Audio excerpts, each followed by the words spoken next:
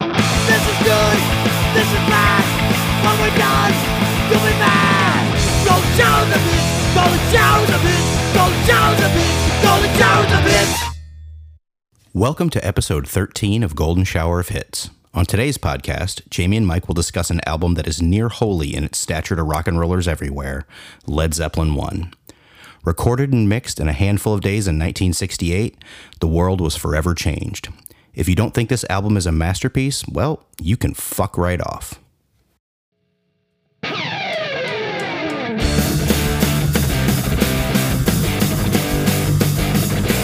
Lying, cheating, hurting, it's all you seem to do.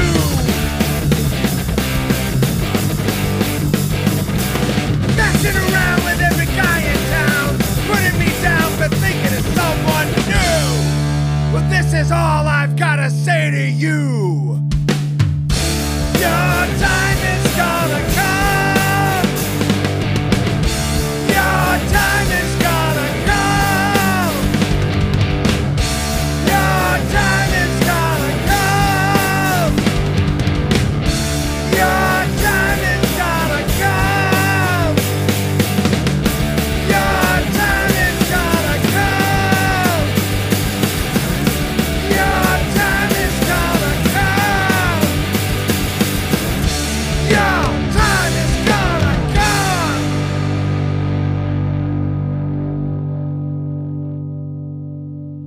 Hello? Hey. There we go. Sorry, I have all these fucking screens. I got fucking Yeah. 5 screens open, and I've got them all disappeared in different places, and I'm like, oh, fucking the fucking, how do I get this fucking... It's like a confusing thing. Right. Yeah, it's funny. To quote Squires, the fucking road to hell is paved with good intentions. Like, I thought I'm gonna kick ass on this album and do all kinds of pre-production work and have everything ready to go, and I'm literally like scrambling before we podcast today. So Did you do a bunch of fucking mashups? no, I was You're like, well, here's where the Yardbirds did it before. No, and then here's where here's where the great French blues man fucking Blind Lemon Meringue did it. No. I actually had a completely unexpected one. So, is it Dazed and Confused? Yeah, that's the one that the Yardbirds did. Okay. Well, so I had one you would never see coming, which is, let me pull it up here. And unfortunately, I didn't do the pre-production on it. What is Let me this? we're looking for Plant doing a particular vocal thing here. Hold on. Created below all of your life.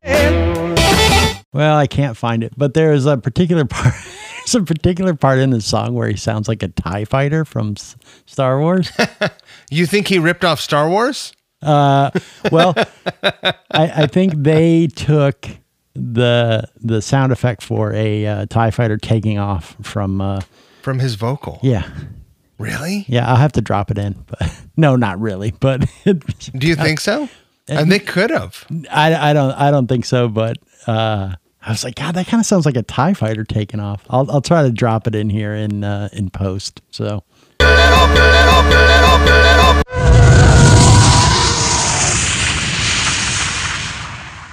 Do you remember watching the How They Made That movies? When you were a kid? Like the Star Wars one? Yeah. Yeah. Oh God, I watched that so many times. It blew my mind because this is before sampling, other than like a Mellotron, right? Right. Mellotron is a sampler. But I just had no idea, like, whoa, they record that sound and then they make it sound even crazier. Like they smack that power cable wire with a fucking hammer or whatever. Right. Yeah. No, I spent a shocking amount of time alone in the woods as a kid, just like exploring and dressing up as a ninja and hanging out in a tree and doing the shit that a kid from Minnesota does. And Stealing butterfly knives. yeah, oh yeah, Finding fucking waterlogged Playboys or Wii. Have you ever heard my Playboy in the Woods story? Oh, I don't. Do I want to? You do, but it's definitely Maybe gonna have it's- to be off air. Yeah. So, Okay. yeah. good. Statute of limitation has not run out on that yet, so we're gonna keep that private for now. But You murdered a waterlogged Playboy? so yeah, I'll tell you that off mic. But yeah, I remember like going out in the woods and hitting those power line like the stabilizer cables or whatever and making the fucking blaster sound So rad. effect. Yeah, that was cool. So yeah, I wish they did that. Yeah. Now everything is like sound designed on a computer, Yeah. right? Yeah, they're not recording people underwater with a scuba tank or whatever shit like that. No, they're not doing that shit. Yeah. So for this record, I decided to. I'm like, I'm gonna do a little. I'm gonna put a little effort into this, and try to do a little more research on this album, and just Zeppelin as a whole before we do the podcast. And so I ended up watching an awful documentary about Zeppelin that was on Amazon Prime. And like none of the guys in Zeppelin are on it. It's all like people that were kind of loosely associated with the band, Right. And then, not one A Zeppelin. guy that was a local roadie. Right. And then, they did have Carmine Appice in it. He was in it. The guy from Vanilla Fudge. Is that his name? Yeah. Carmine Appice? Did they talk about the mud shark? No, they did not. Which is Because a great that story. was a Vanilla Fudge story. Is it? It's been argued that maybe perhaps that wasn't Led Zeppelin. In fact, it was Vanilla Fudge. Were they popular enough to be able to do that to a girl? I feel like they weren't. I mean, I think that time has not been as kind to them as Led Zeppelin, but they were popular in their day. Yeah.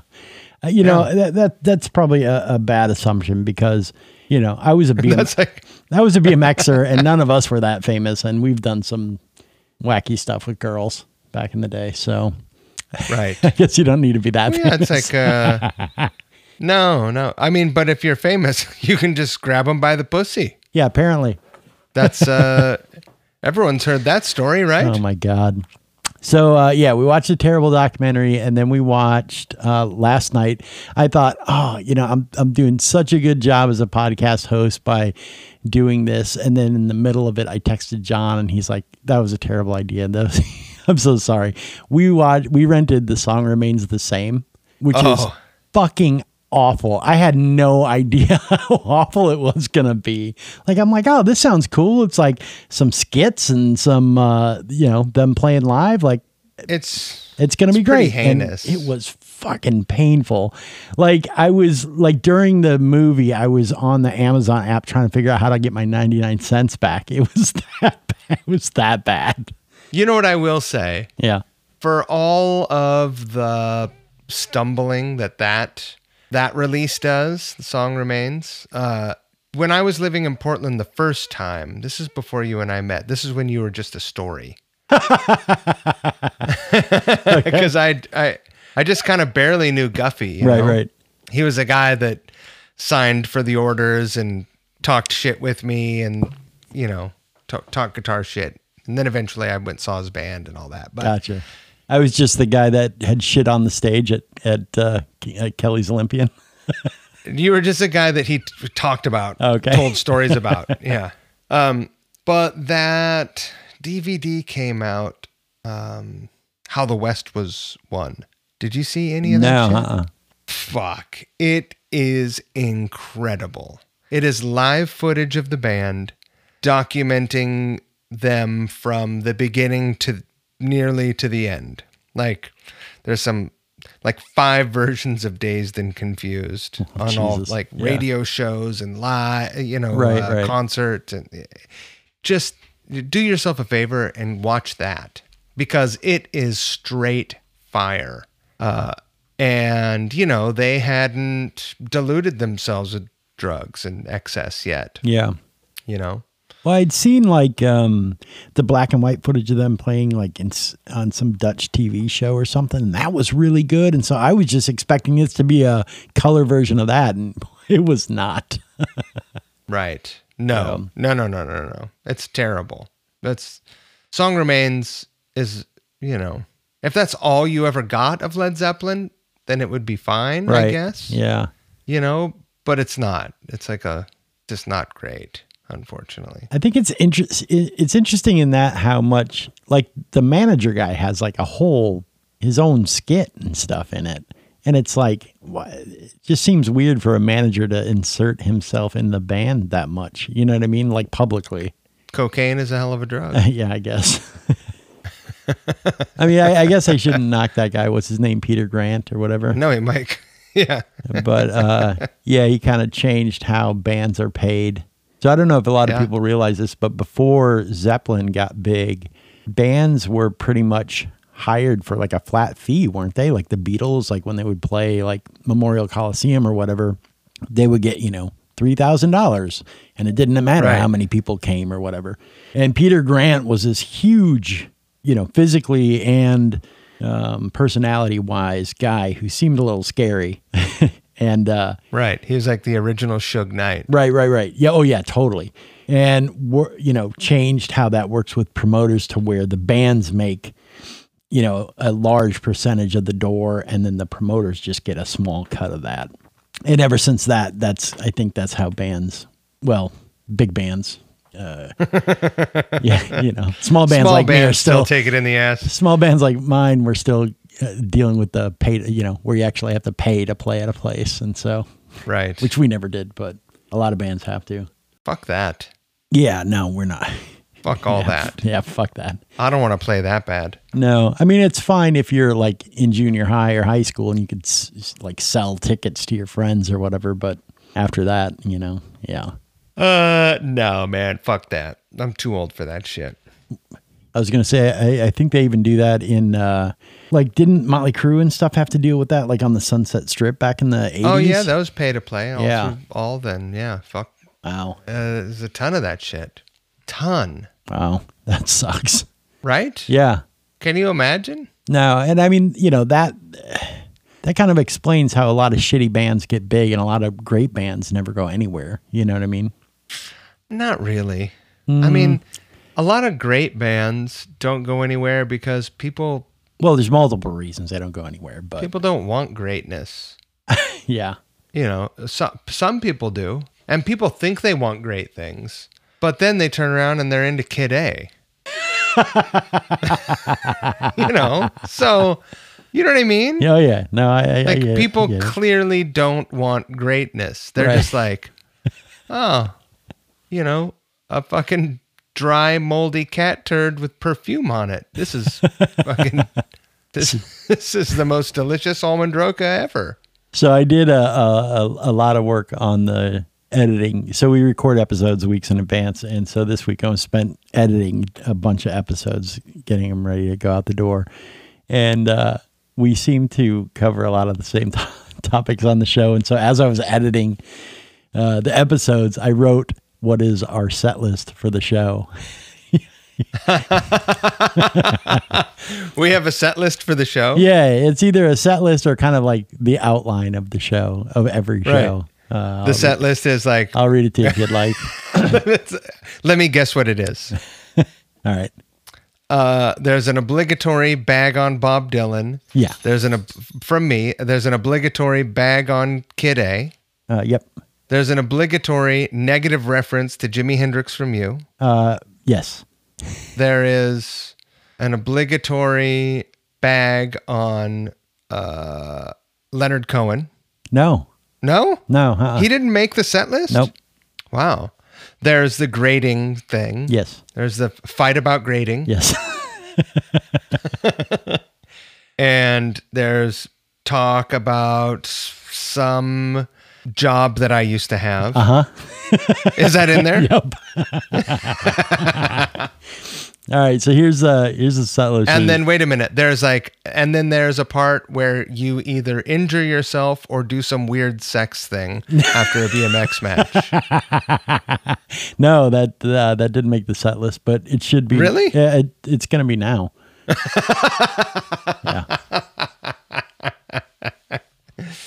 Did I nail most of it? You got a lot of it. Set list for the show. Talk about Kiss or Prince. Oh, yeah, I forgot about that. Mike says, quote, here's the thing, 20 times. Jamie says, you know what's interesting? 20 times. Jamie says, and 200 times. Mike tells us about another job he's done at some point in his life. We shit on Kid A some more. We recite information about the band or album from Wikipedia. Jamie and Mike disagree on some musical institution like Clapton, the Blues, or Wah Pedals. Mike gives Jamie a hard time about not listening to new music. We talk about how much we like the album Yank Crime. Mike likes the record. Jamie is meh about it. We have a disagreement on the grading scale. Mike gives a high rating. Jamie gives a lower grading. Mike overrules Jamie's grade and says what he thinks Jamie's grade should be. Then Mike lowers his grade slightly. Then we shit on Bob Dylan. So, yeah, it's pretty much the outline for every show. Yeah, all right. You want to go to grading now? Oh, God. It's so, yeah. That's great. I'm like, oh my, it's the same fucking episode every week. I think it's a pretty good model. I mean, it's a pretty good model. It's a people solid, seem to enjoy it. It's a solid setup. People sit through 10 minutes of, medium energy conversation to get to the punchline where we just shit all over fucking Clapton or whatever. And it's great. Speaking of which, I think that, these guys caught a lot of shit. First of all, let me say this. This album came out in 1969, okay? Mm-hmm. January, which means they recorded it in 68. Oh, wow. Okay, yeah. Which is pretty great, right? But before 1969 ended, they released Led Zeppelin 2. So fucking suck it. These guys are crushing it, okay? They put out Led Zeppelin 1 and Led Zeppelin 2 within 10 months of each other. That's nuts. So okay. I'm woefully unfamiliar with Zeppelin 2 through whatever coda. Really? I don't listen to any Zeppelin other than this record. This one? Yeah. Oh, dude. So I hated Zeppelin my entire life. And then, this album is the album they don't play a lot of stuff on the radio from. I mean, a little bit, but not like the other records. Right. It's not like Kashmir or something. I had a strained relationship with my dad, who was a Zeppelin fan, and a classic rock fan. So all that classic rock stuff that I heard on the radio, I kind of associated with him and, didn't want anything to do with it. And then I don't remember how I came across this record. Maybe Guffey. Hey, Jamie. Yeah. I didn't want to be anything like my old man, and he was covered in tattoos. So I think that you should at least consider that an exploration into the rest of the Zeppelin catalog might be worth your while. I mean, I'm familiar with it, but I definitely prefer this album over all the other stuff. Houses of the Holy? I don't even know what's on that record. I mean, I'll know the radio songs off of it, but right. Like, dude, you can't fuck with Good Times, Bad Times. Like, no. What a banger of a fucking album opener. Holy shit. That kick drum intro. Yeah. Like, yeah, absolutely. Oh, it's one of the greatest. In 1968. Like, holy fuck. No double kick, no fucking bullshit double kick pedals or double kick, like. Right. Single foot. No, they didn't even have those then. Yeah. It occurred to me listening to this record 50 times this week with high concentrated attention, because I've listened to this record thousands of times since the 6th grade. I was already aware of it. I was aware of it my whole life, but I think in the 6th or 7th grade, I got a copy of this record and I was like, this is amazing. But I didn't dive deeper into it and like really get into it till I started playing guitar. And that's when I was like, oh yes. Right. Yes. But yeah, I think maybe one of the absolute greatest opening tracks of a debut album, maybe the greatest opening track of any debut album. I think Welcome to the Jungle is right up there. Oh, yeah. I mean, it really, those are songs that set the tone, they just set the tone. Right. I mean, Bonham is such a huge part of Zeppelin, and right out of the gate, you're just like blown away by Bonham on Good Times, Bad Times. So when you listen to this album, because it's clearly like, tracked live, or maybe at least the rhythm tracks are live. There's some overdubs, but listening to, and especially that song, it occurs to me that like it starts off kind of like, okay, here, because the tempo's all over, right? Right. But it starts out and it's like, okay, this is wicked, right? This is really cool. You don't know what the fuck is gonna happen. Yeah. And you're like, what the fuck's with the clickety clacks? What's with the cowbells or whatever, the wood blocks? And then all of a sudden it comes in, and it's not like overpowering, it just comes in and it's groovy. And when dude hits his first like impressive fill, like kick drum fill or whatever, Yeah. you kind of feel the song relax. Right. And you can almost sense them smiling, looking at each other. And then he's just like run amok after that. Right. It's you feel the energy relax and then like intensify. Yeah. In its comfort, and it's fucking amazing. Yeah. And to this day, drummers like, that's a benchmark. Yeah. Like what, 50 years later now at this point? And Yeah, 51, it's so funny that 51 years. Probably 52 years at this point, because it was released. Oh, in right. January. Yeah. Right? Yeah. And it was probably recorded in 68 or whatever. So, Yeah. yeah, it's interesting. All the, it's like everybody got double kick pedals. It's like that was invented after this, so people could try to replicate what Bonham was doing with a single foot, because it just couldn't be done. Or at least, Right. for most mortal drummers, it can't be done with a single foot. Here's the thing that I didn't know until I spent 2 minutes web searching.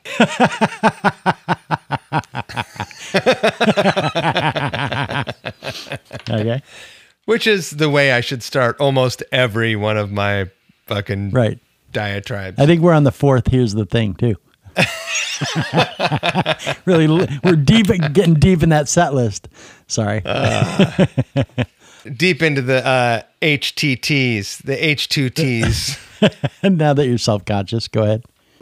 No, I'm not. So 1969 was a huge year for music. Holy shit. Yeah, didn't fucking Funhouse came out in 69. No, Right? the first Stooges record.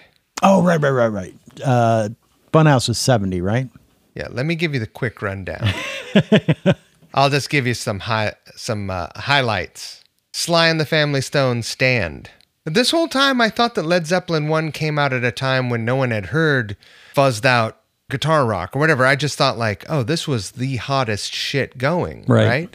But no, Stand came out that year. Willie and the Poor Boys and Green River, fucking 2 records from Creedence, which is fucking pretty stand-up work there. The Who, Tommy, not my favorite. The band's original record, self-titled. Let It Bleed, Led Zeppelin 1 and 2. Abbey Road. Oh, okay. The record that I have argued for, 20 years on, Then Play On by Fleetwood Mac. I still haven't heard that record. It's incredible. It'll make you cry. Is this the one that you buy for everybody when you see spare copies? Yeah, but now they reissued it on vinyl, so I stopped doing it. Oh, okay. Because people can go buy their own fucking copy. It's not hard to find. So I should not be expecting a surprise. Well, it's not hard to find. And also it's on streaming. Right, right. When I was doing that shit, streaming, that wasn't a thing. Right. So yeah, Then Play On came out that year. Boss Skaggs self-titled original record with Duane Allman playing guitar on that. That came out 69. Grand Funk Railroad, On Time, which is a fucking banger. Say It Loud, James Brown. Hot Rats from Frank Zappa, one of my favorites. Isaac Hayes, Hot Buttered Soul. That's a pretty hot list. Yeah. That's a lot of hot rock. Everybody knows This Is Nowhere. Nashville Skyline. The wet fart. Some Leonard Cohen shit. Yellow Submarine came out in 69. That's a jammer. It's a good one. Yeah, man. Yeah, I don't know that. And that's the year that Cream broke up. Oh, right. And what I forget is that Cream was a band before. Oh, Space Oddity came out in 69. Yeah. But Cream was a fucking band in 1969, right? They had already come along, made some records, toured, gotten famous, and broke up. And so it puts some perspective on how I look at Led Zeppelin. Right. Because I have been looking at them through rose-colored lenses for years. Well, so since you brought up Eric Clapton and Cream. I like Cream, actually. Yeah, Cream's all right. I'm not an Eric Clapton guy. Me neither. But I feel like this is a new entry for the set list, but I'm about to shit on Rolling Stone again. So Rolling Stone's initial review of this record was Not good. little that its twin, the Jeff Beck Group, didn't say as well or better 3 months ago. To fill the void created by the demise of Cream, they will have to find a producer, editor, and some material worthy of their collective talents. Calling Page a limited producer and criticizing his writing skills. It also called Plant as foppish as Rod Stewart, but nowhere near exciting. Wow. So, once again, Rolling Stone fucking gets it wrong. And then they went on to add this as their 29th entry on their list of 500 greatest albums of all time. Right. These Zeppelin's highest entry into that list. So, well, it's easy to look at Rolling Stone or any organization, like a magazine. You know, there are yeah, I mean, I know writers. it's not one person. There are many it's writers. whoever. It's a bunch of different writers and that Right. sort of thing. But still, you know. fuck Rolling Stone. But they also shit on the first couple, 2 or 3 Kiss records, right? Yeah, probably. And I mean, you know, I get it. You know, like This record was not embraced by the critics. yeah, no. And what I didn't realize, now Beck's first record, Jeff Beck, not Beck the Scientologist. Right. Jeff Beck's first record, Truth, came out before this. And it's pretty wicked. Yeah. I mean, it's every bit as wicked as this record. You know, but it's not as pyrotechnic. It's technical. It's funny. People talk about Jeff Beck all the time with that, you know, it's like, I hate to say second tier, but it's my perception of guitar hero-dom based on reading Guitar Player magazine is like Yngwie, Eddie Van Halen, Eric Clapton, Hendrix, Page, Page, and then Jeff Beck. You know what I mean? Like that group of dudes. I've never heard a Jeff Beck song as far as I know. Like I've heard all those other dudes, but I don't think I've ever heard a Jeff Beck song. I'll bet you have. I've heard Train Kept a Rollin' by the Yardbirds, and that's awesome, but isn't that a cover? So other than that. What about, God damn it. Exactly. No. The one, Ain't Superstitious. That first record, No. you know, Rod Stewart sang on that really? record, and it's a fucking banger album. I think that was the world's introduction to Rod Stewart. I don't know. So that was And Rod before Stewart the Small has- Faces or whatever? Huh? Was that before the Small Faces or whatever? Is that what he was in? Yeah. Yeah, and Ron Wood played bass on that record. Oh, really? Wait, on the Yeah. Jeff Beck record or the Yeah. Small? Okay. Yeah, no, on the Jeff Beck record. It's fucking incredible, man. Huh. It's probably every bit as good as Led Zeppelin one. Really? And it's called Truth? Yeah. Okay. And I still have the original. My 8th grade English teacher was a guitar player. And I let him borrow my Yngwie Rising Force cassette. And I was like, you should check this out because Yeah. this is way cooler than that dumb old dude rock that you listen to. Right. And he was like, And I remember, man, and he wasn't even that old at the time. He seemed fucking older than fucking dirt, but he was in his 20s, and he was like, that's cool. And that guy's obviously really good, but Right. here's your tape back. And I made you a tape of guitar players and guitar music that you should listen to. And I didn't even play guitar yet. I hadn't gotten a guitar yet. Wait, I got whoa. You were into Yngwie and you weren't playing guitar? I wanted to play guitar so Okay. bad. Yeah. I was going to say, I didn't think anybody was into Yngwie that didn't play guitar. Well, if you're a fucking 7th grade, like Dungeons and Dragons enthusiast, you are. So he gives me this tape, and it's got Jeff Beck on it. It's got Frank Zappa on it. It's got Stevie Ray Vaughan on it. It's got, it probably has some Cream on it. He was a Clapton fan. It had some Steely Dan on it. And it was just like, whoa. That's awesome. It blew my mind. It was like all this shit. Yeah. And I had it for years and years and years. But based on that tape, I joined the record club. And one of the records that I picked was that Jeff Beck Truth. And I still have it. The Columbia Records and Tape Club? I still have the original copy of that record that I got. Oh, that's awesome. Yeah. So I've had that record since 1986 or 86. Wow. Crazy, right? Yeah, that's awesome. My wife was 4. Yeah, I was in 6th grade, so. But it's incredible. Yeah, it's incredible. Actually, I think my wife was 4 as well. 80. She would have been 5, I think. Anyways. Yeah, maybe my wife was 5 then. Anyway, the thing that separates this record from other records like it was that in some ways it was dumber. Like it wasn't embraced because there was this like Cream before them was a power trio, and they had all this really fiery jazz drumming influence, right?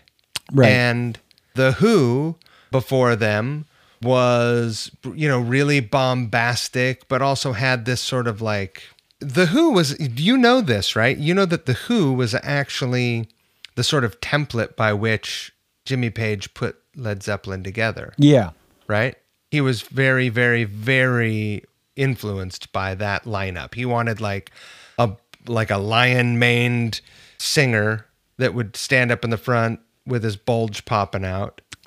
And he wanted a bass player that would hang back and fucking blaze and be the quiet genius. Yeah. He wanted a drummer that would stun people. And then he wanted to be like the peacock. Right. Which, that's kind of how they ended up, right? That's exactly how they ended up. Yeah. So this kind of dovetails into one piece of pre-production that I did do, which is when they formed the band, it seems like he asked a couple of different people to fill the different roles, So didn't he talk to Moon and Entwistle about joining the band and starting a supergroup? Oh, I don't know.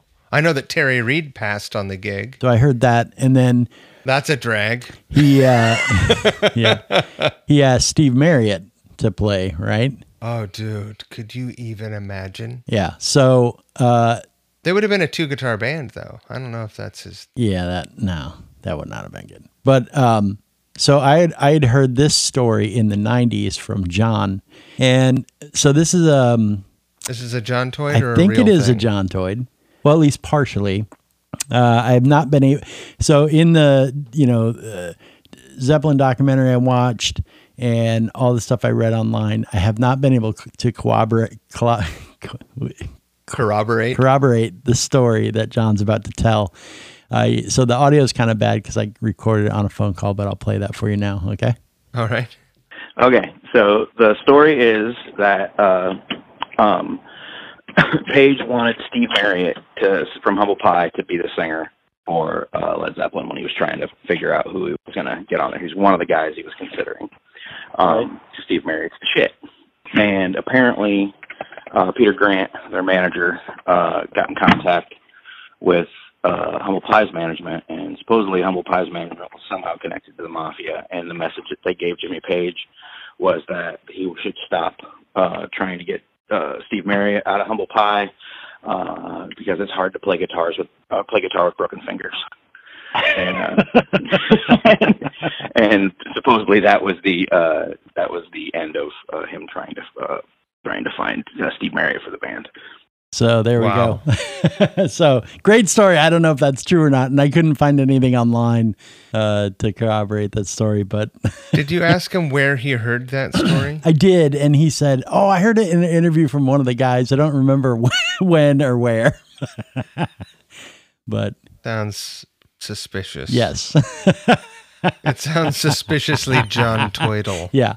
I love that people are slowly starting to, if you listen to all of our podcasts, you're slowly starting to learn about the John Toids. So the Toyd is high and I'm moving on. John, man, I love it. But I don't know. I like Led Zeppelin more than I like The Who. Really? Yeah. Yeah, I'm not with you on that one. And I'll tell you why. I like the guitar work better. Yeah. I like the backbeat better. I like John Bonham's use of a hi-hat. Oh yeah. God, how far apart are his fucking hi-hats, man? It's crazy. Jesus Christ. Makes my knee sore just looking at that shit. I just like the band better. I like how much and how they evolved more than how the Who evolved. And all of this, but to be fair... You mean by one of the members dying and them actually stopping?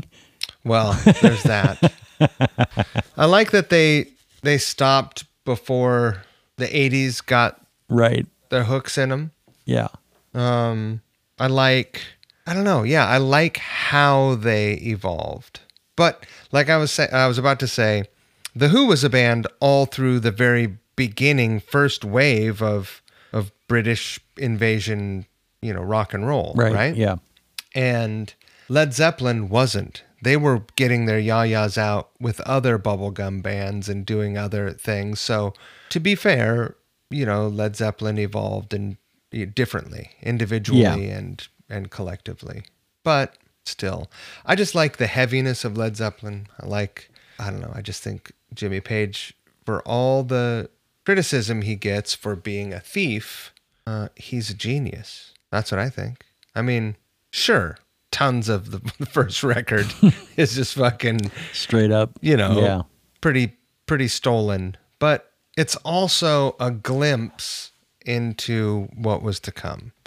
And what was to come was lots of songs about wizards and Vikings and shit. Well, just a lot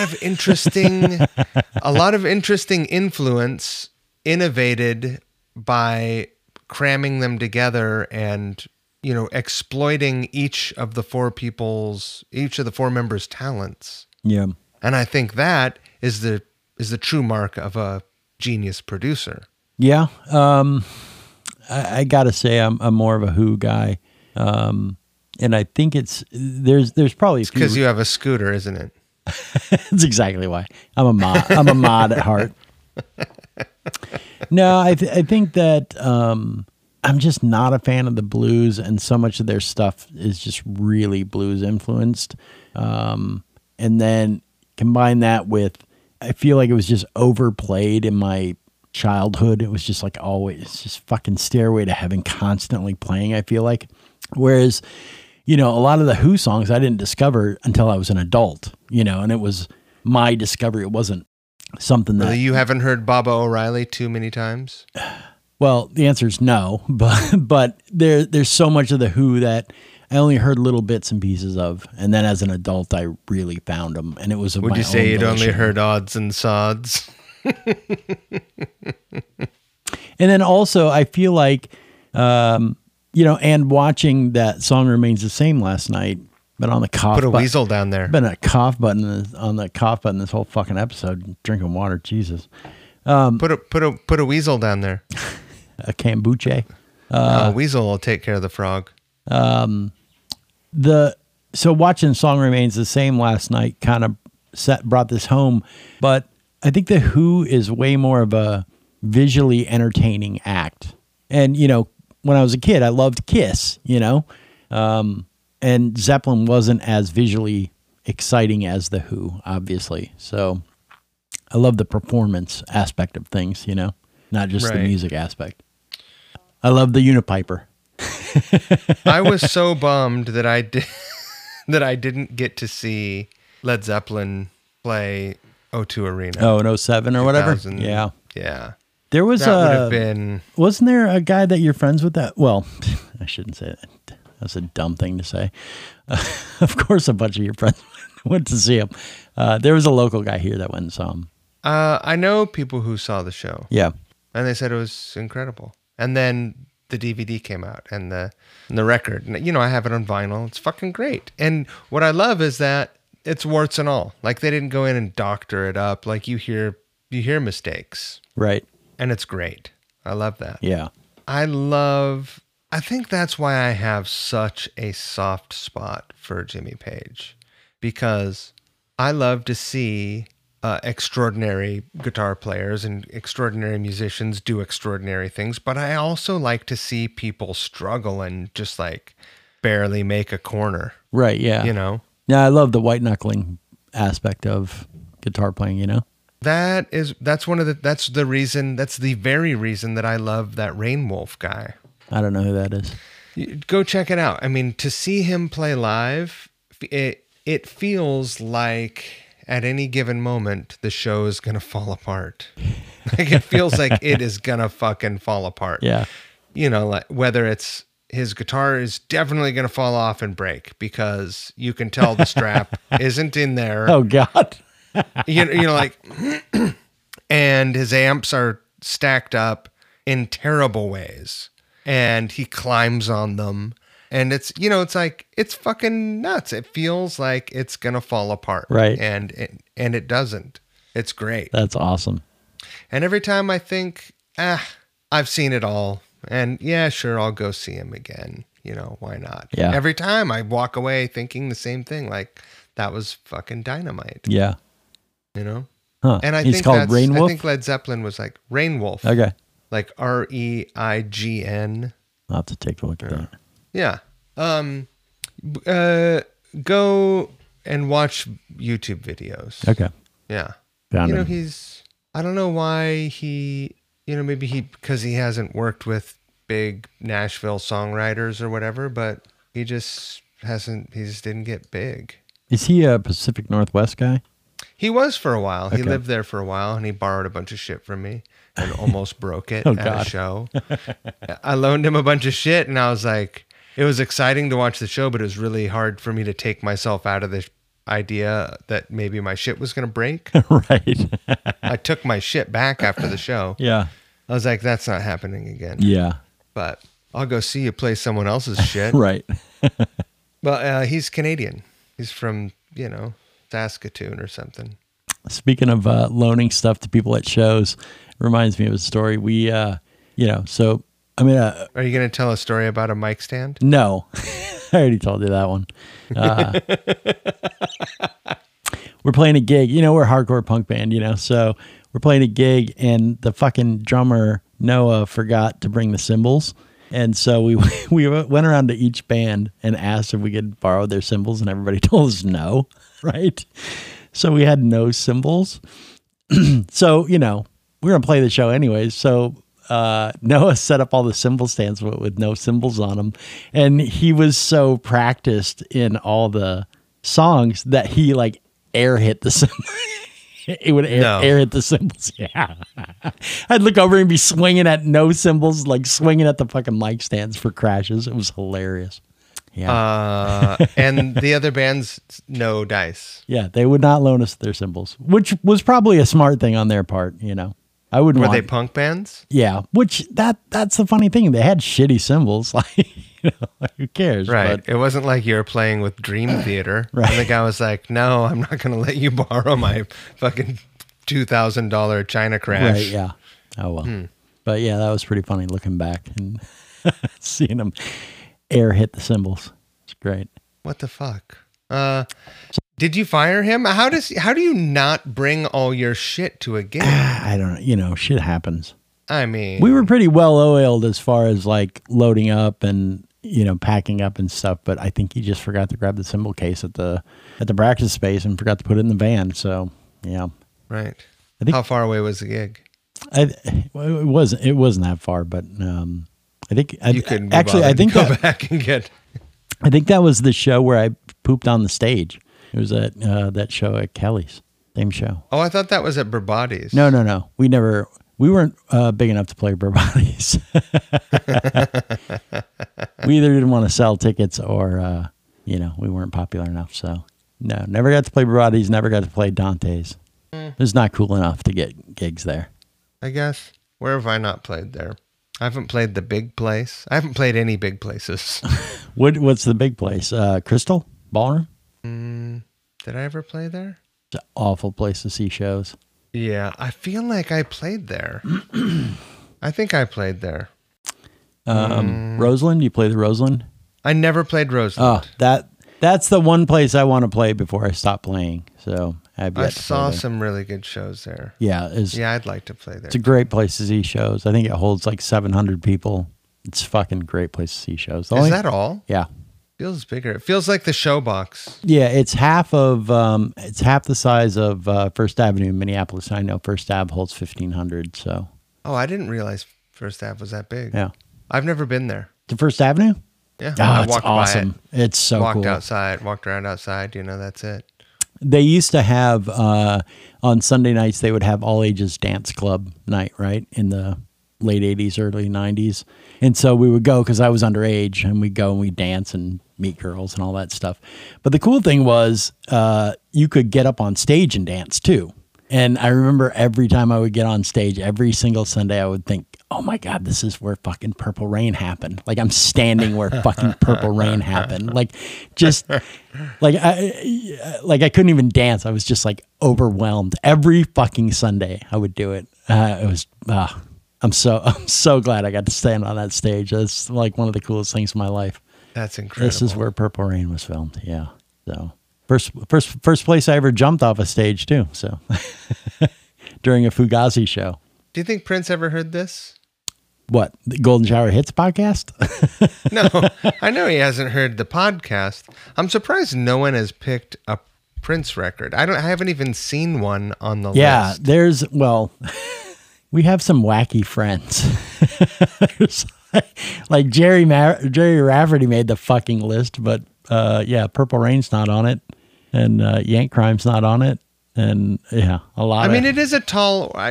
To be fair, it's a tall order to ask someone what their favorite record of a decade. But you would think they would pick a good one. Like seriously, your favorite record from the fucking 70s is Jerry Rafferty. What the fuck? I mean, Like it's like the asshole list, like fuck these guys. I don't know. I don't know. You know what? I'm going to leave that open. Is that what we're doing next week? No, it's a couple weeks from now. I mean, I just feel like, Who the fuck picks Jar of Flies for the best album of the 90s? Like it's fine, but it's not the best album of the 90s. well, it's not fucking Swerve Driver. it's not a survey asking people what's the best record of the decade. It's what is your favorite? Right. And how is that your favorite? It doesn't matter. Like Look, what's your favorite ice cream? I don't Moose Tracks. Not the best. Tell you that right now. No. It could definitely be in the list of the best. It's on the list, but it's not the best. I feel like there's like 20 albums from each decade where it's like, oh, okay, yeah, I get it.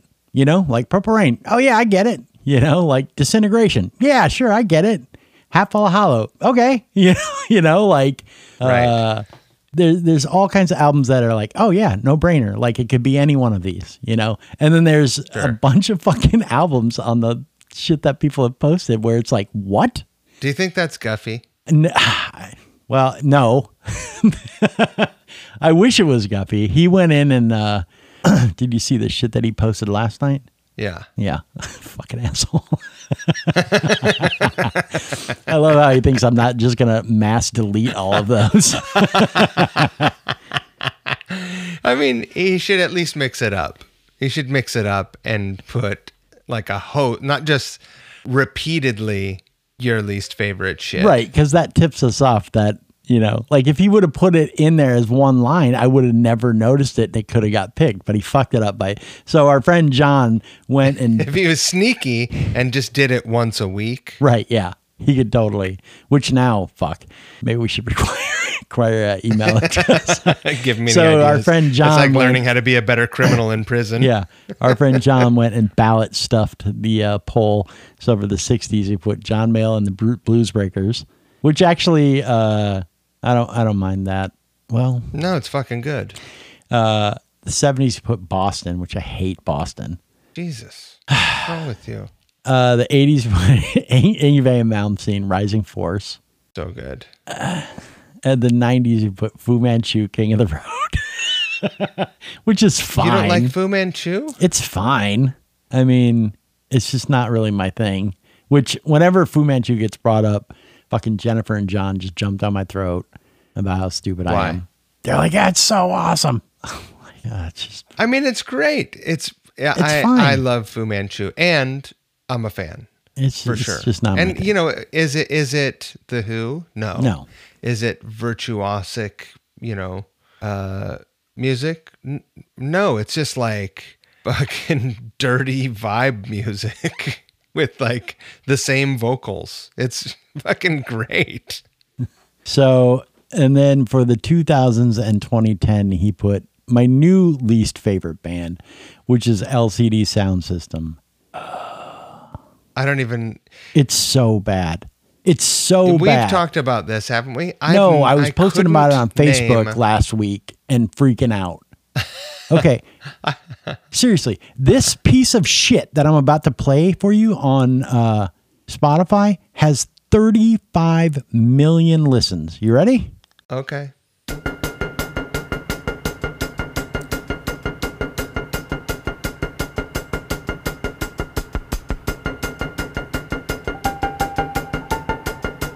Yeah, great, huh?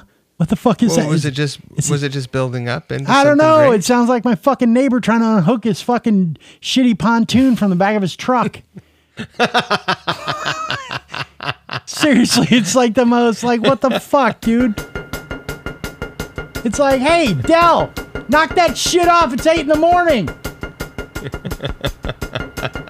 People listen to this 35 million times. That's why I don't feel bad. That's why I don't feel bad my punk band never went anywhere, because people listen to this 35 million times. I'm like, oh, people are fucking idiots. Well, I don't know anything about that band except that I think they're from Brooklyn. I don't know. Or one of them lives in Brooklyn. I don't know. But the one guy owns a wine bar restaurant that we used to go to every once in a while, that we could walk to from home. And the food was great. It was expensive, so we didn't go there very often, but we enjoyed to go there. It was called the Four Horsemen, and that's a cool name for a restaurant. Yeah. I'm so irritated by it. I just can't think anything positive. That's the only thing that's the only thing I know about LCD Sound System. They should send us money now. Hey, if Four Horsemen, if you're listening, we just plugged you. We're going to invoice you for an ad, and congratulations, you're our new sponsor. LCD Sound System, that's a terrible name. That doesn't make any sense. And the Four Horsemen is a good name for a wrestling stable. They were the best wrestling stable of all time. Four Horsemen. Arn, Ole Anderson, Tully Blanchard, and Ric Flair. Yeah. Anyways, Zeppelin won. Yeah. Hey, Led Zeppelin. Yeah. I think I'm surprised that this episode...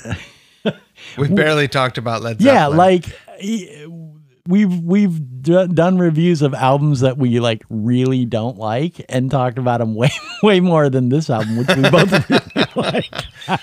Okay. I mean, here's the takeaway. It's a fucking great album. If you haven't heard it, you should fucking listen to it. Who hasn't heard this record? Yeah, well, That's why I feel like we're not obligated to deep dive and be like, well, actually, did you know? Right. Here are the things that set this record apart from the other records that came out that year, or even butting up on either side of. Like, Robert Plant's voice is fucking one of a kind. It's amazing. I mean, it's the basis for the TIE Fighters sound. Sorry. Now, to be fair, I don't know if it was Mark Farner that sang. Who sang in Grand Funk? I don't know. Farner played guitar, right? The only thing I know about Grand Funk is the guy that used to play in Kiss is now playing with him. Right. Yeah. Well, not anymore. Oh, I don't know. Oh, no. Bruce is still with us. Yeah. Bob has passed. Yeah.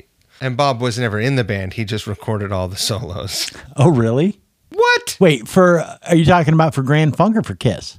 Kiss. Oh, yeah. No, I thought you meant he recorded all of Bruce's solos in Grand Funk. I was like, wait, what? You just about fucked me up. I was like, wait a minute. You're a Kiss fan and you don't know that a lot of those solos aren't Ace? Yeah, no. I know that. That red record from Grand Funk is fucking amazing. It is unbelievable. And it is as good as this. And the vocals are incredible. Whoa. What? There's a Grand Funk Railroad record that is as good as Zeppelin 1? No doubt. And there's a song on it called Paranoid. Okay, so it sounds like we're gearing up for a fight for next week after I listen to Grand Funk Railroad. Dude, no, it'll fuck you up. The playing on it is ferocious. Ferocious. I almost lobby to get a Lifeline Guffey call in right now. We could try it. How do we call him in on this? Can we do that on, unless we have Skype bucks, I don't think we can call a regular number. Fuck them. Yeah. The Grand Funk, I guess maybe this is their self-titled album. It's called Grand Funk Red Album, and it is unbelievable. The only thing I know about Grand Funk, Red Album, is American Band. That's the only thing I know about Grand Funk.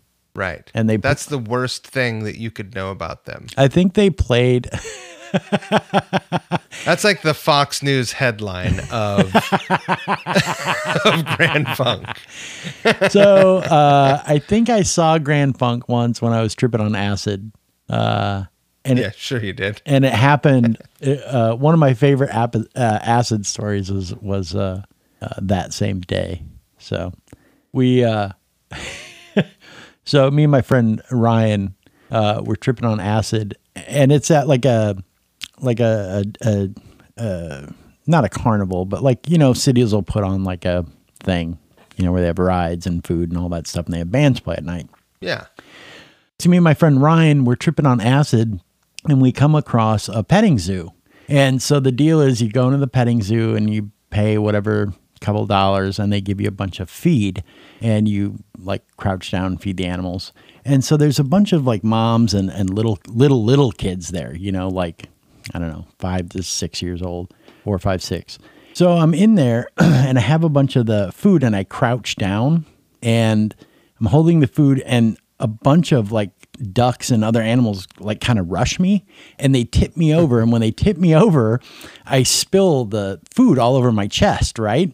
So I'm laying on the ground, and all these animals are eating the food off my chest, and I start screaming, right? Because I think the animals are trying to eat me. And so all these little kids look over, and they see all these animals attacking this man who's down on the ground screaming. That's amazing. Yeah. I love this shit. I wish I could have seen that. So yeah, that night we saw Grand Funk play. So I know 2 things about Grand Funk. When Animals Attack Association, and that. Right. They're great. That red record came out in 1969 also. So I don't know, homework this week for everyone is Grand Funk Red Album, Rain Wolf, and Truth by Jeff Beck.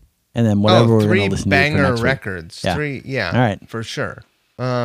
But yeah, I think Robert Plant's vocals were incredible. They're, I can see why they're challenging sometimes to people. you know. Really? People think They're that? like, what? People think that? Really? You've never heard anyone complain about his shrieky voice? No. No. Well, it's come not the like I'm fuck on. talking to people about Zeppelin on the regular. So, yeah, I don't think I've ever heard anybody say that. No, people talk a lot of shit about Robert Plant's singing voice. Huh. Yeah. In Led Zeppelin, in the context of that. Like all the babies and the shrieking and the moaning and all that, for sure. Well, that's not necessarily an issue with his voice. It's what he's saying, right? Right. Okay. Yeah, I could see that. Yeah. So, I understand, but it's also part of the presentation. It's part of the pyrotechnical fucking bombastic nature of the band. Yeah. It's very intentional. I'm not a big fan of the whole wizards and goblins and Vikings and all that shit in the lyrics. Well, look, not everyone... Like, imagine if everyone fucking sang about hopping trains, but hadn't ever really... Do you know what I mean? Like, fuck. Like... And we've reached the end of the set list. Not everyone can write fake songs about hopping trains and become a folk legend. Right. And feel good about it. Right. Some people are like, I don't know, let's write about Lord of the Rings. Yeah. And The Hobbit. Why not? Oh my God. We like books. Yeah. I don't like that kind of stuff. That whatever that medieval shit is. Yeah. I hate it. Well, I always, so, here's another great John-ism. So you don't like Dio? I mean, I like the songs, but I'm not like, I don't listen to the lyrics, and I'm not The like, songs are made up of words. I like the music. The words are about wizardly things. So here's a great thing John said to me once. I was telling John, because John was like talking to me a lot about like Westerns and shit, you know, and Lord of the Rings stuff. You know, John was into Dungeons and Dragons and all that bullshit when he was a kid. And he was like, I was so into Dungeons and Dragons, I would have been one of those kids that wore chainmail to school. He would have been, Yeah. but he wasn't. I don't think he actually wore chainmail to school. But anyways, I was telling him, you know, he's talking to me about like Clint Eastwood's and Westerns and fucking Lord of the Rings. And I'm like, dude, I'm not into period pieces. And he goes, what about Star Wars? You like Star Wars, right? And I'm like, Star Wars isn't a period piece. And he goes, a long time ago in a galaxy far, far away. I was like, fuck, you're right. It's not a is period a piece, though, period because piece. it's not Victorian or fucking what, you know, it's like, give me a fucking break. Star Wars. It's not a period piece. It's not a defined period of real time. I mean, technically. Well, yeah, Real well, neither were historical- hobbits and shit either, you know, but you know, it's not like that really happened. So. Star Wars is a period piece. Yeah. Mind blown. Yeah. One thing that I read about Zeppelin was that I liked that I feel like I want to bring up on this episode is so they played in Copenhagen and well, I'll just read you what I read in Wikipedia. The album cover gained further widespread attention when at a February 1970 gig in Copenhagen, the band were billed as the Knobs, N-O-B-S, as a result of a legal threat from aristocrat Ava von Zeppelin.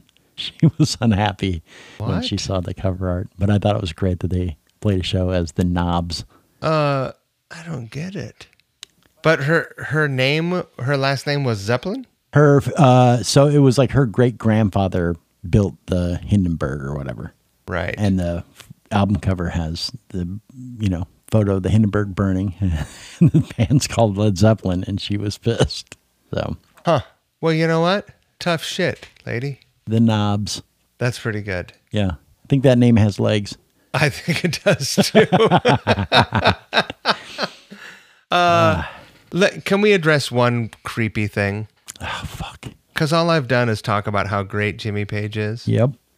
But as a grown adult, you know, mid-20s or whatever, he had a 14-year-old girlfriend. Yeah, if that. No, she was 14. I made she? sure to fact check Okay. before I. But to be fair, she had already been with David Bowie. Well, I saw her. So on that awful Netflix documentary or Amazon Prime documentary I watched, she was one of the people being interviewed. And she said that she was a virgin when she hooked up with Paige. That's funny because what I read was that she said she lost her virginity to David Bowie. Oh, so really? I mean, maybe she lost her virginity to every rock star. I mean, that's what creepy people want to, like, we've covered this before. Yeah. Not interested. Never was interested. Well, I mean, I was interested in 14-year-old girls when I was 15. Right. Yeah. I was interested in 14-year-old girls when I was 12. Yeah.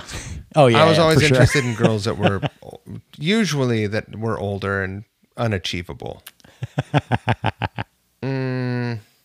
But yeah, that's one of those creepy things where when you bring it up that, well, you know, who's that cat?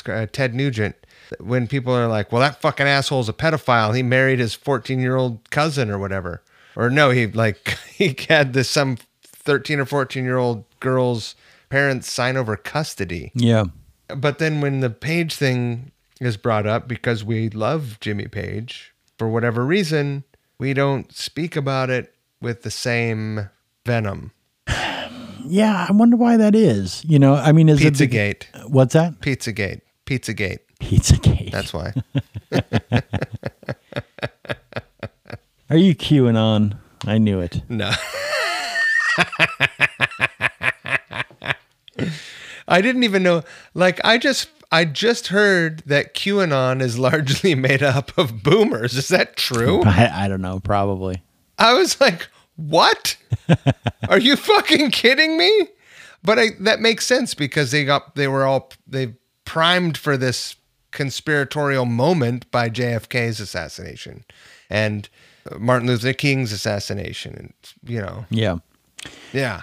Well, I don't want to stray too far away from this Jimmy Page thing before addressing it. So, I mean, I kind of talked about this on the Who episode with Pete Townsend in the child pornography thing, which interestingly enough, a friend of mine from Twitter who's a listener wrote in, and I don't remember what he said, but it sounded like if you read into the Pete Townsend thing, he was telling the truth about like trying to, I don't know,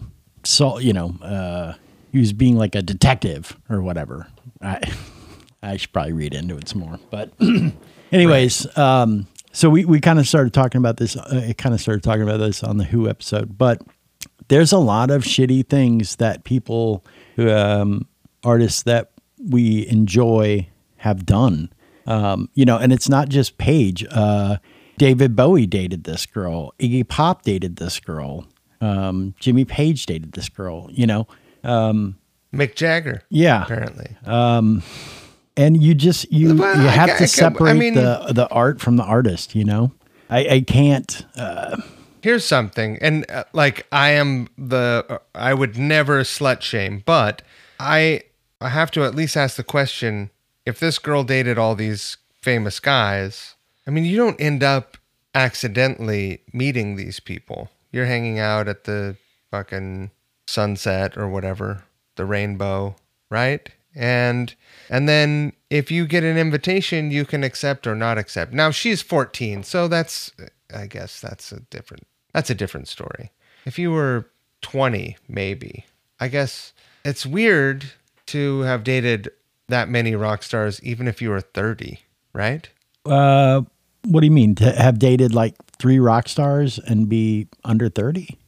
Well, it just would be like, well, it's not an accident that you're dating these people. Like, I think that she was either attracted to these people because they were older and she had some shit she was working out in her emotional life, or she was attracted to their stardom and they were attracted to her because they were fucking creeps. But as the fucking predatorial older person, they should have had the fucking wherewithal to be like, no. I mean, Jimmy Page actually kept her hidden away. Right. Like locked in a fucking hotel room so that people wouldn't find out and he wouldn't be charged with statutory rape. Well, I think that a couple of things to unpack here. I think in the 70s, age of consent stuff wasn't nearly as strong as it is today. Like if I'm not mistaken, child pornography was legal in the Netherlands until the 70s. No. No, I'm almost positive I read that once. What the fuck? Yeah. I'll oh God, I don't want to Google search that. No, I wouldn't do that. Don't do it. I vaguely remember them, there being, like things around sex and stuff have changed over the years. So I remember in the early 90s, you could not buy a magazine that showed penetration in it. Right. But now but then in like the 2000s, that changed. In the, the 80s and 90s, you couldn't buy a magazine that had pictures of like BDSM in it. So people that were restrained, it was like against the law. Really? Yeah, because there was like no way to prove that these people weren't being held against their will or something in the photos. There's something weird about it. So, this stuff has definitely... I guess to have a forward in a magazine like that with everyone's like release of image would really be a turn off. Right. So yeah, I vividly remember like in the 90s going to adult, like early 90s going to adult stores, and there would never be a penis and vagina inside of a vagina shot or inside of a mouth shot. It was always like next to the mouth or next to the vagina or whatever, but there was never any actual penetration. But, you could rent videos that had that. It was really weird. And some places have, I believe, at least when I lived there, because I think I was 18 or no, I just turned 18. So a month after I turned 18, I started dating a girl who was 16. And we dated for a few years. But the age of consent in Iowa is 16. I believe it's still that, Right. So it's, I feel like it's weird for, I don't know that a 19-year-old boy shouldn't be with a 17-year-old girl, right? But I don't think, I don't know that a 42-year-old man should be with a 21-year-old girl. No. I feel like instead of there being this arbitrary, hard line, it should almost be a sliding scale. Well, I don't think that a 19-year-old boy should go to jail for dating a 17-year-old girl. But then, then I don't think that me as a 46-year-old man has any business dating a 24-year-old girl. It's just creepy. But a 24-year-old is an adult and can make decisions. I think that maybe better stated, it is not such a great idea for you to try and date a 17-year-old. I just, look, here's the bottom line. I would never date a fucking 22-year-old anyway. Right. If I was for some fucking whatever. If there was some reason why I was single all of a sudden, not interested in someone 22. Like, what the fuck am I going to talk to a 22-year-old about anyway? Yeah. I would just be like, oh, look, honey, you should respect yourself more. Hey, what are you doing? Why are you like, I'm too much of a fucking uncle. Right. I want to I just be like, want to fucking whatever. I don't know. Not my thing. Nothing to talk about. And so that's the thing, hanging out with a teenage girl, it's like, oh yeah, no, just talking to them, it becomes obvious that that's not, that you're too old or whatever. You know what I mean? It's not a legal thing. It's a compatibility thing. They're right. A fucking kid and you're an adult. And that's where the attraction should stop or whatever. And so with these rock stars who are in their 20s, I don't know if it's because they're still living out this like teenage lifestyle where they have no, they don't have to worry about money. They can take drugs. There's no consequences to their actions, that they're in this state that's not adulthood, that's why underage girls who are also in a state where they're not adults and they're not responsible for their own actions. I don't know if that's why they're attracted to those types of young girls. You know what I mean? Like, Right. Because as an adult who pays a mortgage and, mows my lawn, I have nothing in common with a teenage girl. But if I, did a bunch of coke and stayed out till 3 a.m, like that would make sense. I'm completely irresponsible. Here's another person who's completely irresponsible. Like, so I don't know if that's what the attraction is. That's the only thing I can think of. And again, I'm not saying that dating a fucking 13-year-old girl when you're 26 or whatever Jimmy Page was is okay by any stretch of the imagination. But I'm trying to figure out why that would happen. Or why he would think that was okay. And so that's the only thing I can come up with. But again, it's not, at all. So, yeah. Yeah, I'm not trying to make excuses for anyone. Cocaine is a hell of a drug. That's what I hear. I've never tried it, so. You've never done cocaine? Nope. Never done anything you have to snort or shoot. I never even really drank, Mike. Like, I have no problem getting thrown in jail totally sober. Like, I will fucking raise hell totally sober. And can you imagine if you were a drinker? Oh, God. Yeah, it would be bad. Really bad. So, yeah. Not a good idea. I wouldn't want that. I wouldn't want to see that happen. Yeah. I wouldn't want to see that. I have drank and I have some funny stories from that era of my life, and someday I will share the story of why I don't actually drink, what happened to put a stop to that, but not. Oh, there was a thing. There was an event, yes, but not today, Death. Not today. You want to grade this thing? Yes. I'm going to go to sleep soon. Oh yeah. It's late for me. 7, 8, 9, 10. What is You know that? It's was it 10 o'clock there? It's 10. Yeah, you got to be up to do your morning exercises at 5:30 and drink your fucking raw egg or whatever you do because you were in the military, right? Yeah, that's what all former military people do. I love that was my perception of what you did in the morning for the longest time. I get up, I feed the dogs. I do everything for everyone else first. Yeah. I feed the dogs, I walk the dogs, and then I come in and then I make coffee. And I used to take Christine her coffee before and set it on her nightstand. Oh, you're so she sweet. would drink for 3 or 4 hours. Yeah. But then eventually she changed to tea. So now I'm not in a hurry. Like I can make my coffee first and then bring her tea after. So you don't have one of those automatic things that makes coffee for you at a specific time in the morning? No. I make a pour over every morning for myself. What's a pour over? It's like what you're talking about, except that it's not a machine. I do it manually. It's artisanal. Yeah, it is. It's artisanal. I have an electric kettle that brings the water temperature to a specific temperature that I brew the coffee at, and it holds it there until I'm prepared to pour it over the coffee.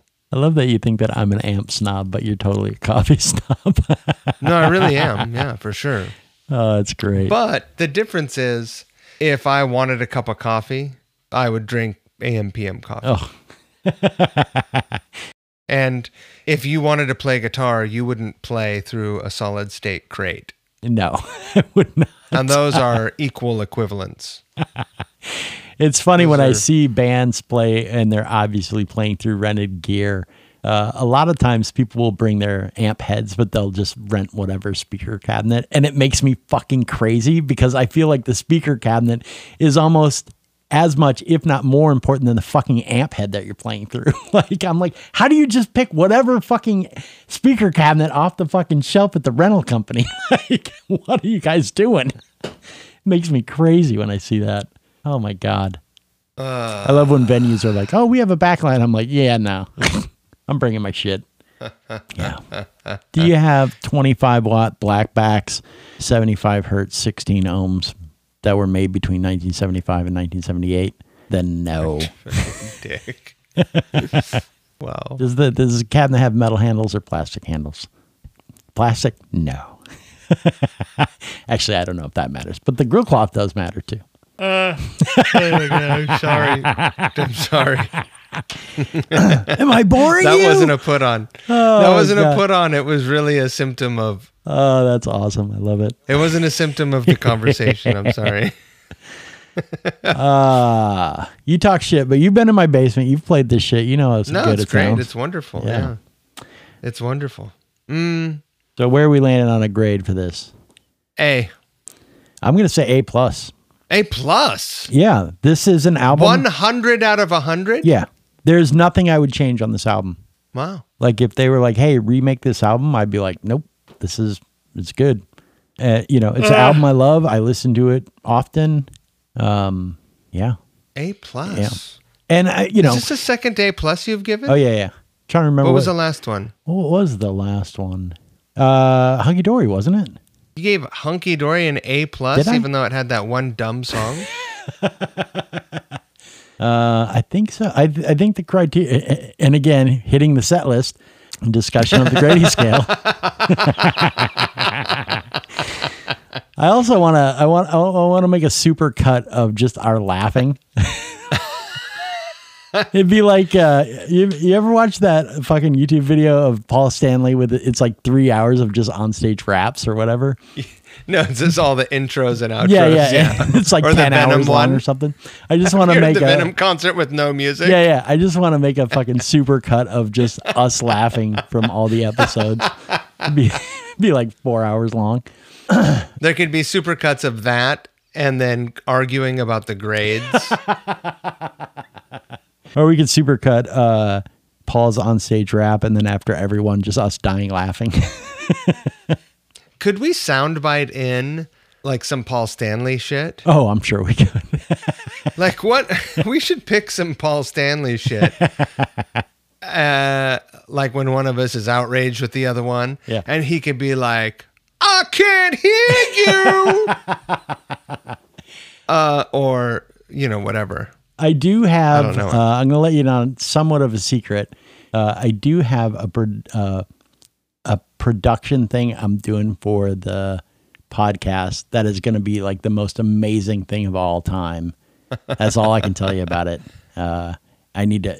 There's a bit of work involved, so that's why it hasn't been done yet. But when it's done, you are going to shit yourself. So you are going to. What are you going to do with it?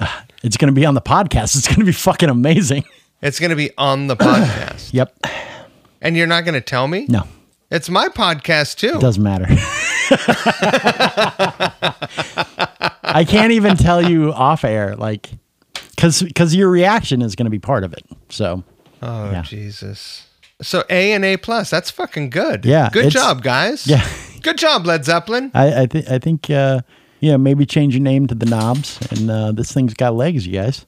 Did anyone ever call their band the Knobs? Surely they did, I right? would think so. God, N-O-B-S though, Yeah. not K-N-O-B-S. right? Was that the English way of spelling knobs? I don't know. Mike Campbell has a band called the Dirty Knobs, which is pretty. Did you know that's pretty good, right? Is that in reference to dirty boobs? Dirty boobs. Isn't that what a knob is? Grabbing them by the knobs? What? A knob is like a bell end or a dickhead too. Oh, that's true. Okay. I was thinking, I don't know why I was thinking it was boobs. Also, it's a thing you turn on a guitar. Also, it's a Way to open a door. It's a control interface for, you know, it's a control interface for a conductor. So when we were talking about the set list, was that the sex thing that you were talking about? I tend to put into every episode, but didn't realize it. No. I love that as we're talking about calling boobs knobs, I'm currently getting texts from my 86-year-old grandmother telling me, I just finished listening to episode 4. I shit you not. She just sent me a text that said that. What do you think she's going to think about when she gets to the episode and you're like, well, the first time I ever saw that video, I was getting a blowjob. Because when I heard you say that, I was like, oh. Jamie's really putting it out there. And, I'm not a prude. Well, no, my grandma's very sex positive. So she's the one that bought me my first pack of condoms. Wow. Yeah, she's like, this is great. So my grandma gives me a pack of, I can't remember the actual model or whatever, but she brought me over a box of Trojans when I was 14 maybe. And she's like, I know you're at that age where you're going to start having sex. Here's a box of condoms. They're the kind that your grandpa likes. So here you go. If you ever find yourself somewhere where you need a condom and you don't have one, call me. I will bring some for you. Wow, that would be a buzzkill. I was right. No, I was like, okay, great. Like I don't want to knock some girl up. Can you imagine the buzzkill? Like you're to the somewhere girl? and you're like, hold on, we got to go to a phone booth because it's 1992. We got to go to a phone booth. I got to call my grandma. Yeah. I don't have enough money to buy rubbers. Right. Or you can just give me a hand job in this phone booth. No. That's not happening. We're drilling for oil. Come on now. So the great thing is, so I started using. Did you ever take her up on that offer? Did she ever bring you condoms? No, but she would buy me boxes. She would just continue. Oh, the best. No, I take that. Oh, geez, I can't believe I totally fucked up the story. She didn't hand me a box of condoms. She handed, oh my God, I can't believe this. She handed me a Dairy Queen peanut butter parfait cup full of condoms. Really? Because when I was a kid, I loved peanut butter parfaits. She wanted to have that positive connection. Yeah, I guess. I don't know. Or she didn't want you to be embarrassed carrying a box of condoms. Well, it's not like she handed it to me. It's not like I kept them in the fucking peanut butter parfait cup. Yeah, it was. I think it was kind of like a way to lighten the seriousness of the gift. She sounds like a cool chick. Oh, she's the fucking coolest, man. I should start a podcast just telling stories about my grandma. She's so fucking badass. So yeah, no, she loves you. She's like, he sounds so nice and you guys sound so intelligent. She's like, I don't really know what you guys are talking about, but I love listening to you guys. It's she said it's very comforting. She listens to it like when she's laying in bed, like trying to go to sleep. And she said it's very comforting to hear us just talking as she falls asleep. So I love your grandma. Yeah. Oh yeah. She's the best, man. She's my number one. So, wow. Anyways, yeah, Wow. she's done with the, episode 4. So I'm going to send her episode 5 tonight. That's amazing. How did we get on this subject? Oh, the sex in the set list. Yeah. So, no, she's not going to have a problem with hearing that I was getting a blowjob while watching the trailer for Buffalo 66. That's not a problem. Right. Yeah. Oh, God. What do we have next week? Elton John, Goodbye Yellow Brick Road. Oh, fuck yeah. That's a good one. Yeah, I've never listened to it. Surprise. Really? I mean, I've never sat down and listened to it. I know some of the songs off of it, but no, I've never actually listened to the album. Oh, yeah, it's good. So, Christ, now I have like 5 albums to listen to before next week. Why? Well, fucking Rain Wolf or whatever, and Jeff Beck, and... Did you say Rain Wolf? Yeah, isn't that his name? Wolf Rain? What's it? Yeah, Rain Wolf. Rain Wolf. What did I say? Ring. Wolf Rain, whatever. And the Grand Funk Red album. So... Yeah, that shit is that shit is hot. Yeah, next week should be fun. I sent you the drums over for the cover and like a guide guitar thing. So awesome. Yeah. Did you hear my dog going fucking bananas on the bone? The best is, did I send you over the Posies cover? I think so. I think I got it in a text this morning, but I worked like 11 hours the last 2 days. So in the Golden Blunders. When you listen to just your vocal, you can hear fucking Rosie going to town on a fucking bone in the background. Really? Yeah, it's so great. I totally left it in, but unfortunately, it's like, you know, it's covered up by the music, so you can't hear. But I know it's there. I love Right. it. It's so good. It's like, I mean, the dogs are just kind of always in Yeah, here with no, me that's because they fine. like to be near me. I love it. You know, Rosie. Hey, Rosie, come here. Come up here. She also she can bunny hop onto my lap. Oh, yeah. She's a pretty good jumper. Have you ever seen her do the thing where she jumps up into my arms while I'm standing up? No, Oh, I'll find a video. It's pretty great. I tap myself on the chest, Yeah. you know, jump, and she jumps up. She bounds straight up into the air, but also kicks her body sideways Whoa.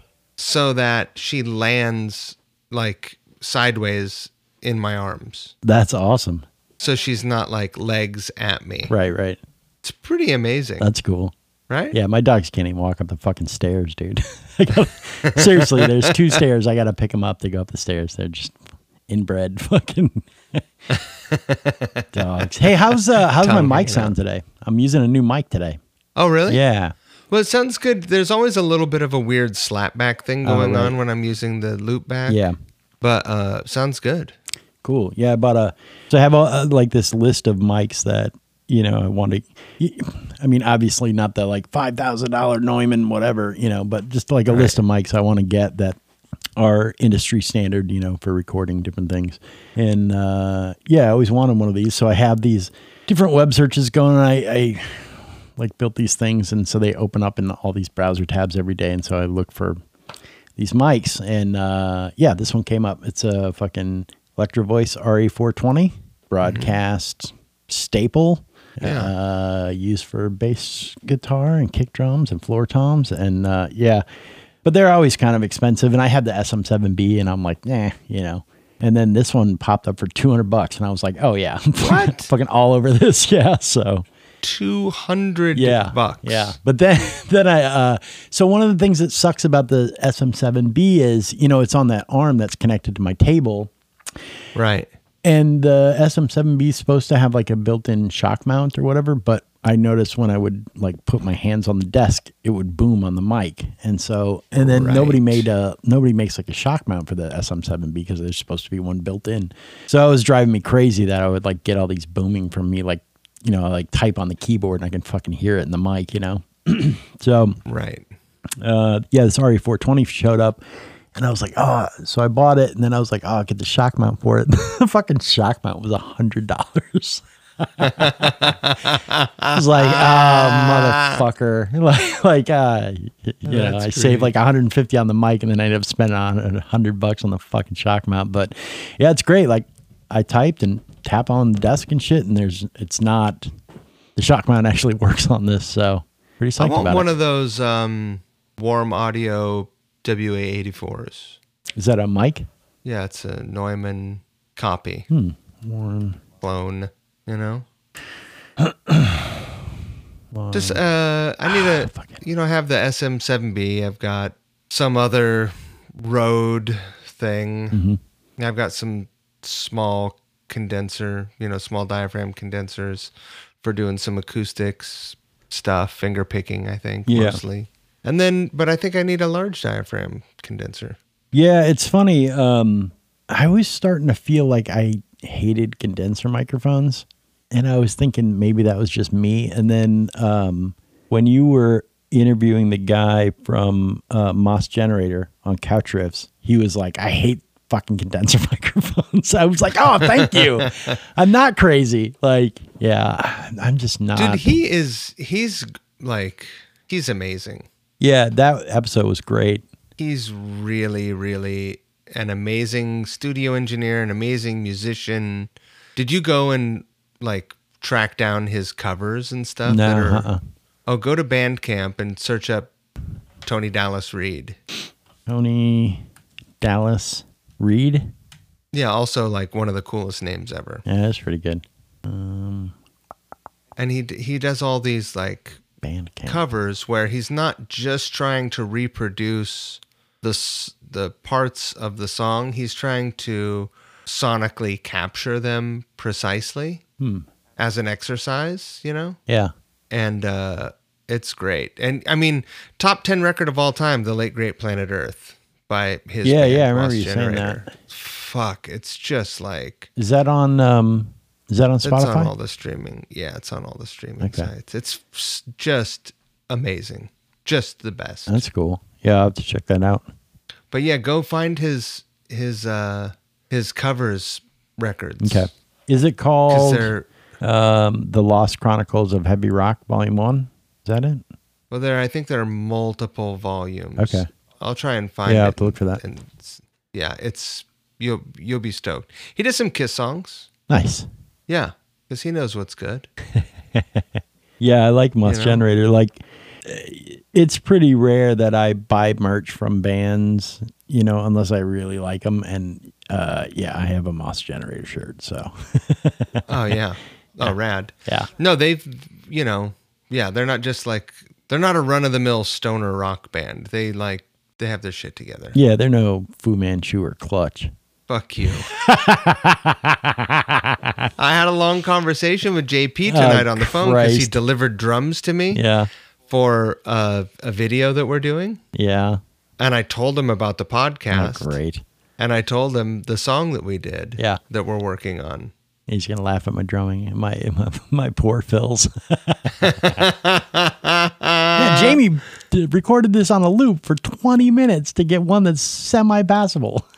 Well, maybe he'll grade you. Yeah, I'm sure he'll give me an F. I deserve it. He'll probably say the recording was an A, but the performance was an F. He'll say, well, the recording was a B-, Yeah. but the drumming, solid, D-. solid F. and solid and F+. and that I would deserve that. That's fine. What do you call that? Instant karma. That's He's fine. such a nice guy and Yeah. what a fucking killer drummer. He's a great drummer, and yeah, it's just, you know, I mean, some bands Okay, just you don't aren't my have to cup of love tea, everything. you know. So it's like We don't all have to love everything. yeah, it's like I don't like coffee, but You don't like coffee? fuck, really? Yeah, no, I hate coffee. Like What do you do in the morning? like with a passion, I hate coffee. Do you drink tea? No, drink water. You don't do it. Do you drink fucking energy drinks? No, I literally only drink Avion water. Really? Yes. No caffeinated beverages? Nope. Soda? Nope. Not anymore. No soda. Not since the heart You attack. used to. Yeah. Wow. Yep. Water only since the heart attack. No milk. Wow. Nothing. No tea. No coffee. Were you a milk drinker before? I mean, a little bit. Yeah.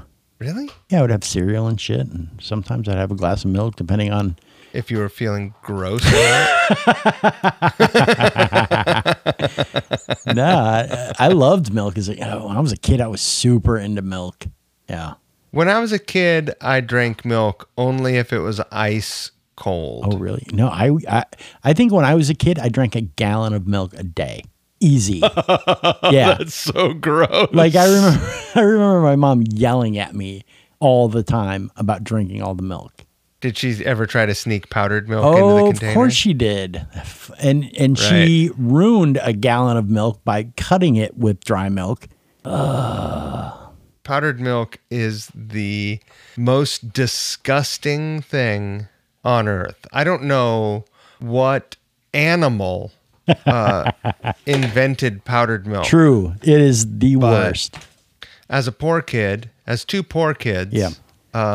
there was no way, there was no possible application for me to be happy with powdered milk. Not with cocoa powder in it, not with,